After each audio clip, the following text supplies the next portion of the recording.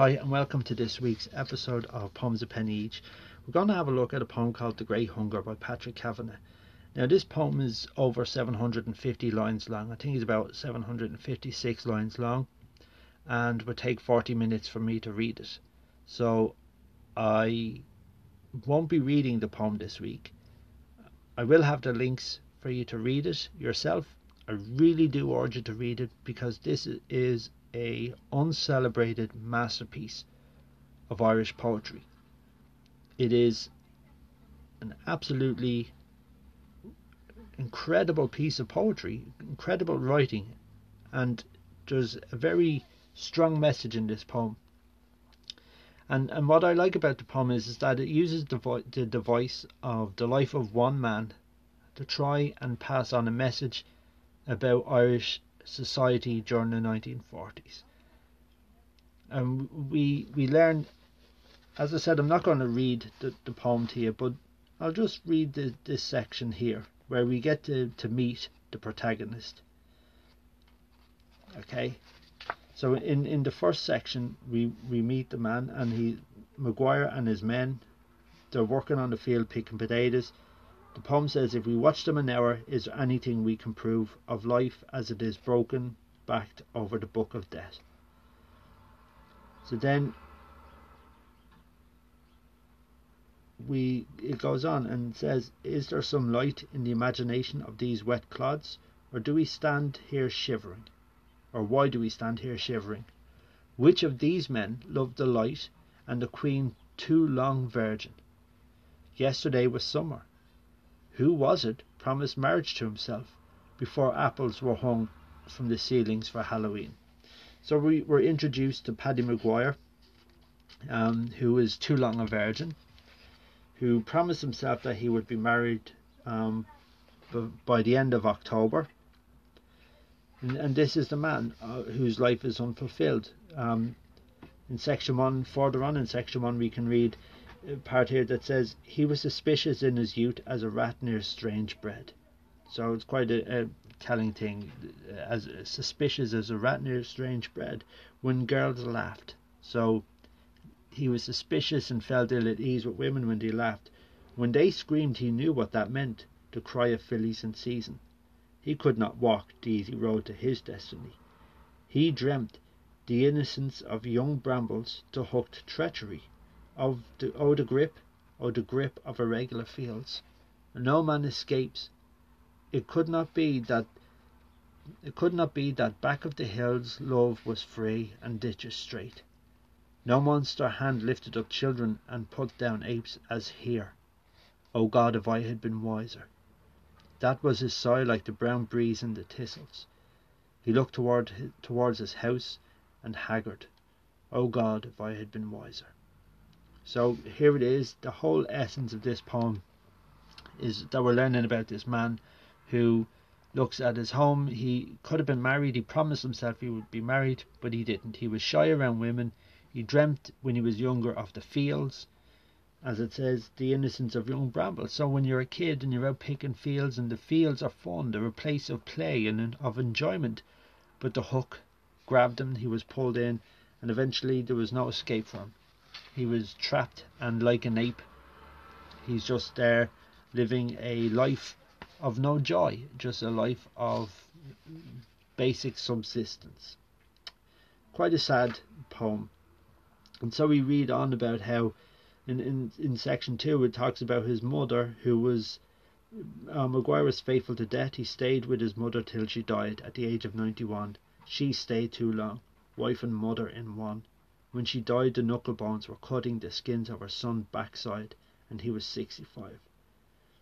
So we have this idea that he again, it's talking about his relationship with his mother, and even at one point it says about things he loved. He loved his mother above all others. Oh, he loved his ploughs and he loved his cows, and his happiest dream was to clean his arse with perennial grass on the bank of some summer stream, to smoke his pipe in a sheltered gripe in the middle of July, his face in a mist, and 2 stones in his fist, and an impotent worm on his thigh. So here he is. And the poem, even later on, we read about how his mother's voice was like a rusty knife, a rusty blade that cut sharper as she got older.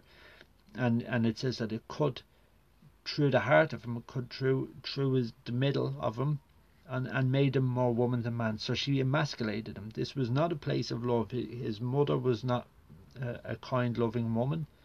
She was cruel and harsh.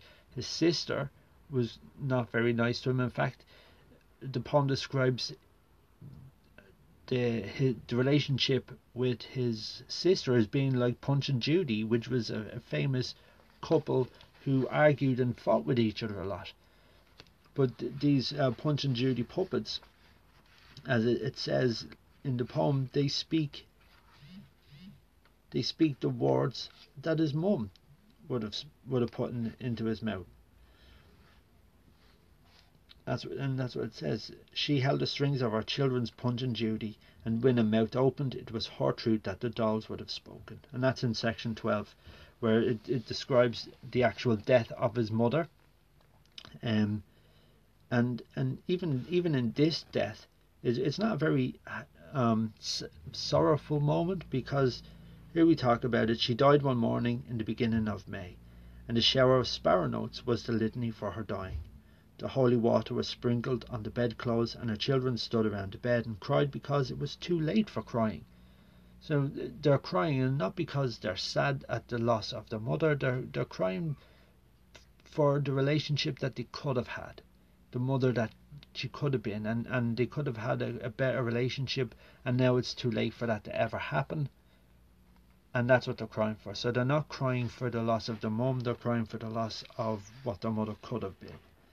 And then it even goes on to say here, a mother dead, the tired sentiment. Oh, mother, mother was a shallow pool where sorrow hardly could wash its feet.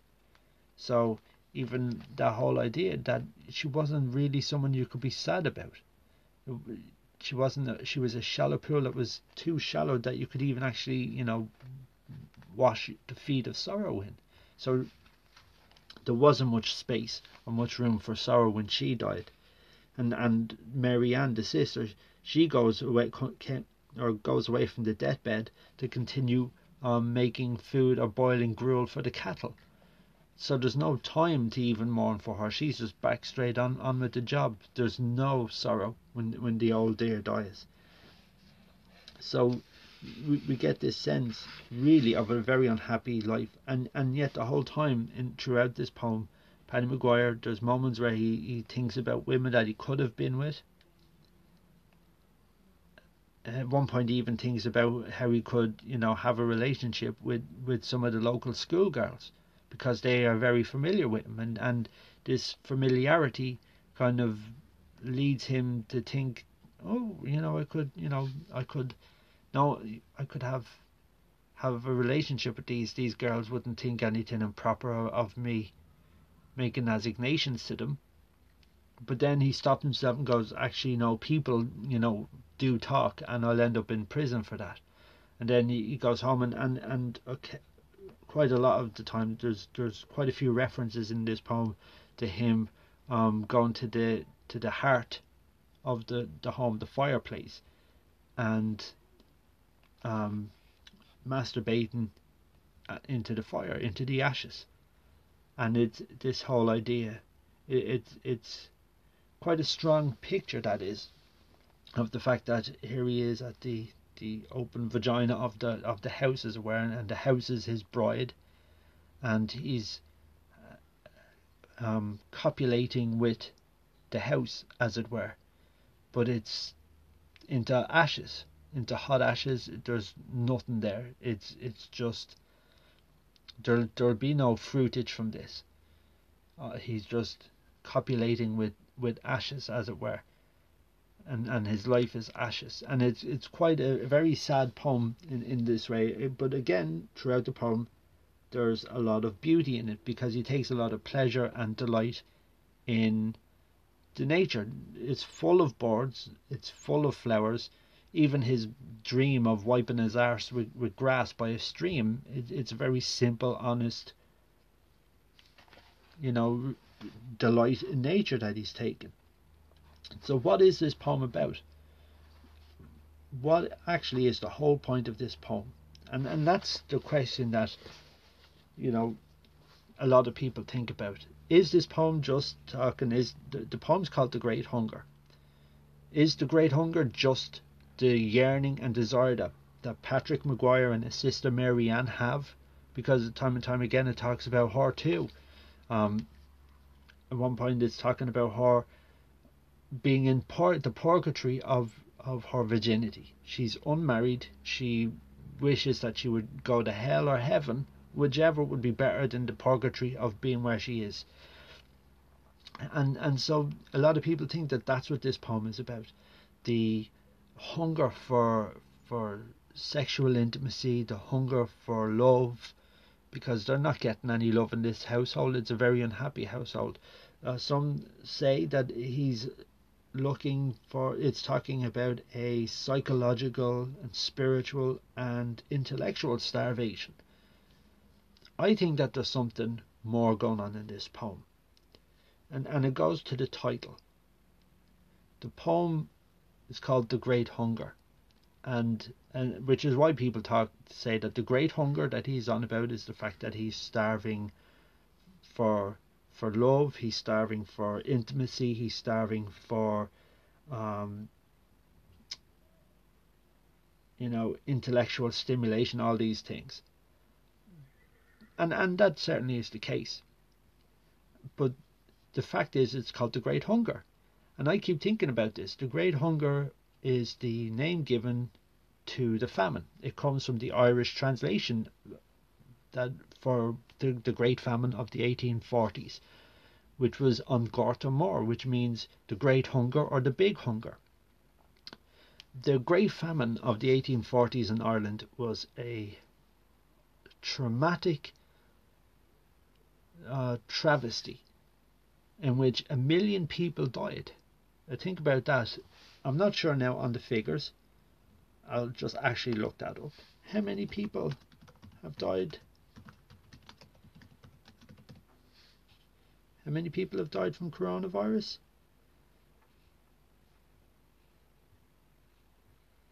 Worldwide, the figure of death is 965,000 people worldwide so far have died from coronavirus. That's quite a horrific number, but that's a worldwide figure. 1 million people died in Ireland from the Great Famine.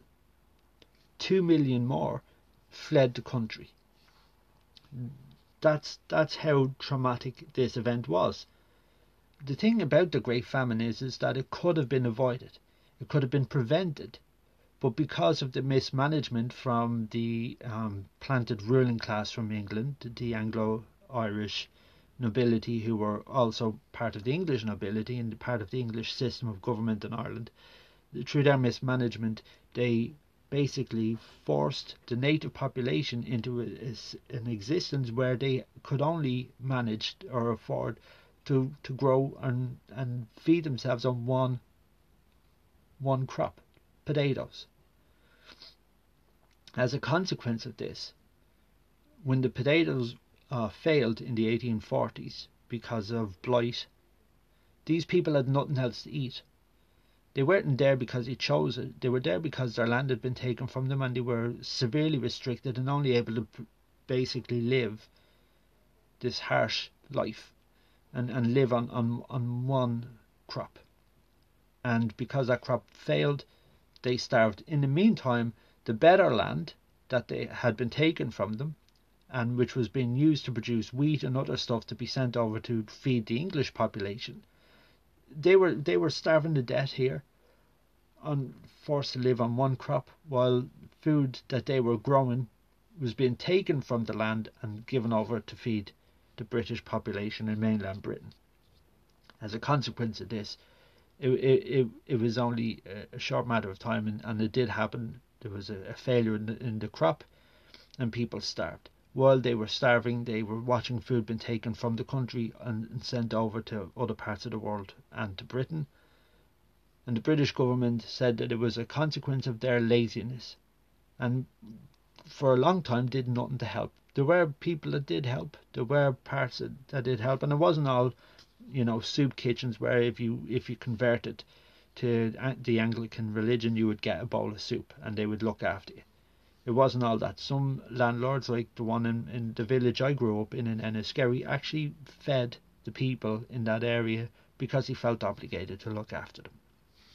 So they weren't altogether evil, but a lot of them didn't, and a lot of them just allowed people to die because they said it was God's punishment and God's will for these people to die because they were lazy and pointless, even though they had been put in the position by mismanagement and government decree. So the Great Famine was definitely a man-made disaster that could have been prevented from happening, and it could have been stopped at any point.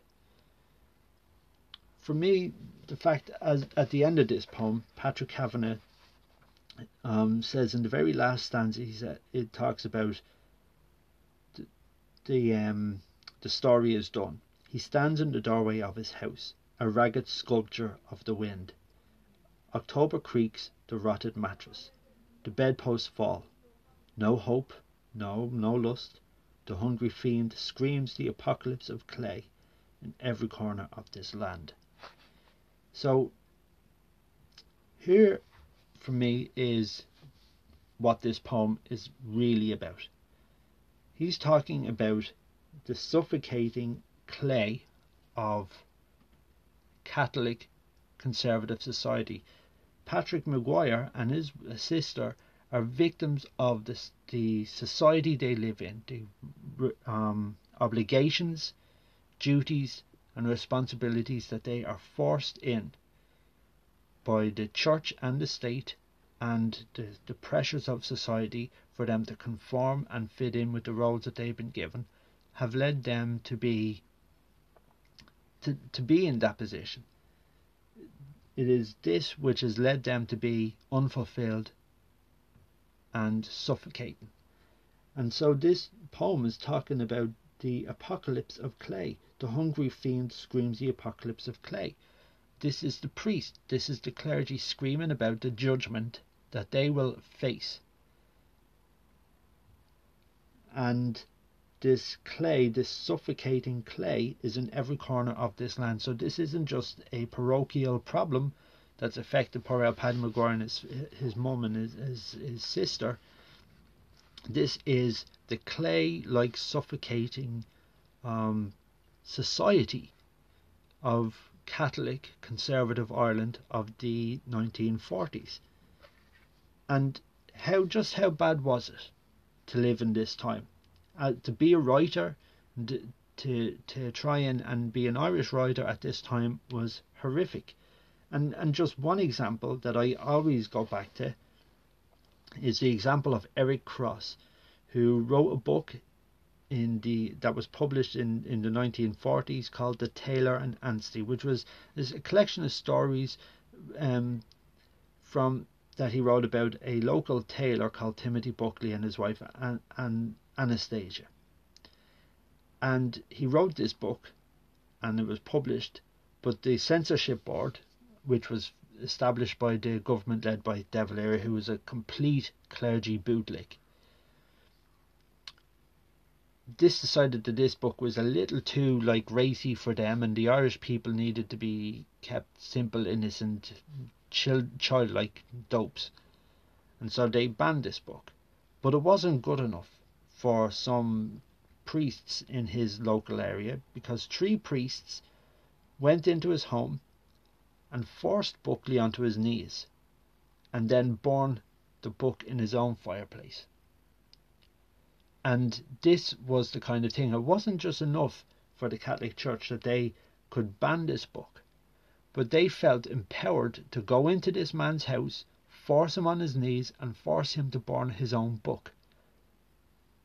And this was the kind of thing. This was the great hunger. This was the great suffocating clay that was killing our Irish society, that was starving the Irish people of literature, that was starving the people of life, as Patrick Kavanagh saw it. And because of this, the Irish people were starving intellectually, but they were also leaving the country in their droves. And we saw how this happened because, James Joyce left the country. Samuel Beckett left the country. There were a lot of Irish writers, and that's just only too high profile, but there were a lot of Irish writers who felt compelled to leave Ireland at that time. Even Willie Yeats died overseas in the 1940s. Oh no, it wasn't the 1940s he died, it was in the 1930s, but he died overseas. And it was this thing that a lot of great Irish artists and writers and others had to leave this country, and without them there, Ireland was a place that was starving intellectually, and that's what this poem is about. Because the poem is basically saying, without the writers, what is left in Ireland is just these poor unfortunate clods who have to work like apes. Their existence is that, and yes, they find beauty and they find joy in nature, which was, the whole thing that what De Valera wanted. He did this famous radio broadcast where he described his dream Ireland with fat, doughty maidens bouncing babies on their laps, and Ireland living a simple, honest thing where the people were childlike and they just looked to their religious leaders and their political leaders and just did what they were told like good children. That was the whole idea of what Ireland was meant to be. And here's poor old Paddy Kavanagh, he's fallen into that, and his life is miserable. And he's yearning, and all Irish people were yearning. And so that this is what this poem is about. It is a way of protesting and belly aching about the state that Ireland was in the 1940s. And indeed carried on like that right up until, in the 1960s they ended the whole censorship era, and finally people were able to read books in Ireland that they'd been prevented from reading for a long time. But the Catholic Church still had a lot of sway, and it's only up until the middle of the last decade really that finally you could say that the Catholic Church was no longer the majority controller of the state.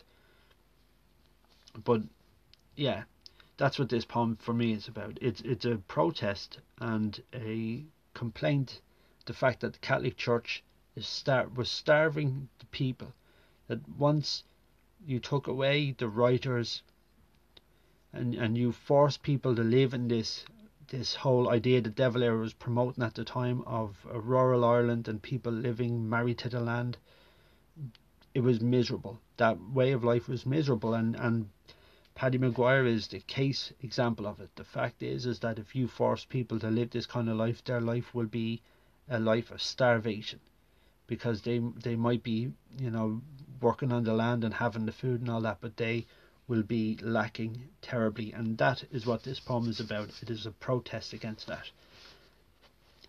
And unfortunately, I think that this poem is just completely and utterly overlooked. It's forgotten, and it's about time that people read it again and just reminded themselves of, first of all, how great a writer Patrick Kavanagh is, or was, I should say, but also remind themselves of really why Irish society, a lot of people nowadays keep saying, let's take Ireland back to Catholic Ireland, and this is why that should never happen.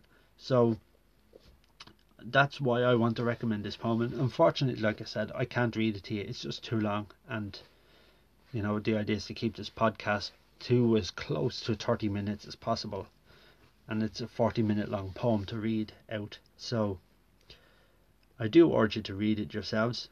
And I do urge you to actually buy Patrick Kavanagh's book, his selected poems, because there's so many great poems in that. And I'm no doubt I will visit some more of his work later on over the course of this podcast. But yeah, the Great Hunger, definitely a poem that you should read. And if you do read it and you do have any ideas yourself about it, please contact me by using the hashtag #PoemsAPennyEach.